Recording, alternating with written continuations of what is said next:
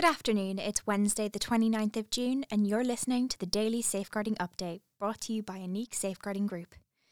In the news today, 80% of TikTok users surveyed said app hindered eating disorder recovery, review finds new biometric laws are urgently needed, and more. 80% of TikTok users surveyed said app hindered eating disorder recovery. Content which promotes disordered eating and dangerous weight loss is supposedly banned on TikTok. Despite this, research has found it is widely shared under code names. 82% of respondents to the survey found TikTok had a negative impact on their mental health, and 93% felt TikTok does not do enough to protect users. You can read the full story on the ITV website. A review finds new biometric laws are urgently needed. An independent legal review has found new laws governing biometric technologies are urgently needed. Biometric data refers to faces, fingerprints, voices, DNA profiles, and other measurements which relate to the body.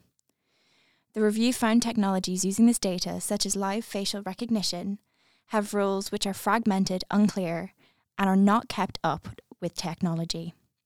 You can read the full story on the BBC's website. Homeschooling triples in 5 years.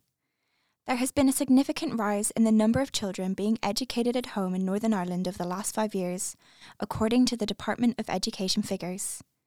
There have been 287 children home educated in 2017 to 2018, which has risen to 796 in 2021 and to 2022, equating to an increase of 175%.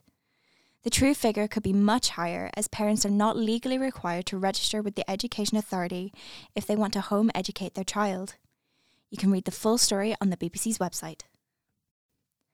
Rise in missing at-risk children from care.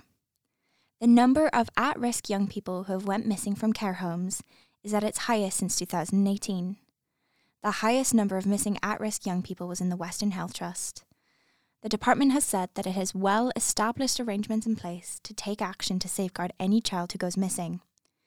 The PSNI has also recently expanded its Make Safe campaign by speaking to businesses and members of the public to educate them on the signs that a child is at risk of child sexual exploitation.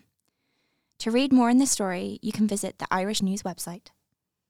Thank you for listening, stay safe, and we'll see you again tomorrow.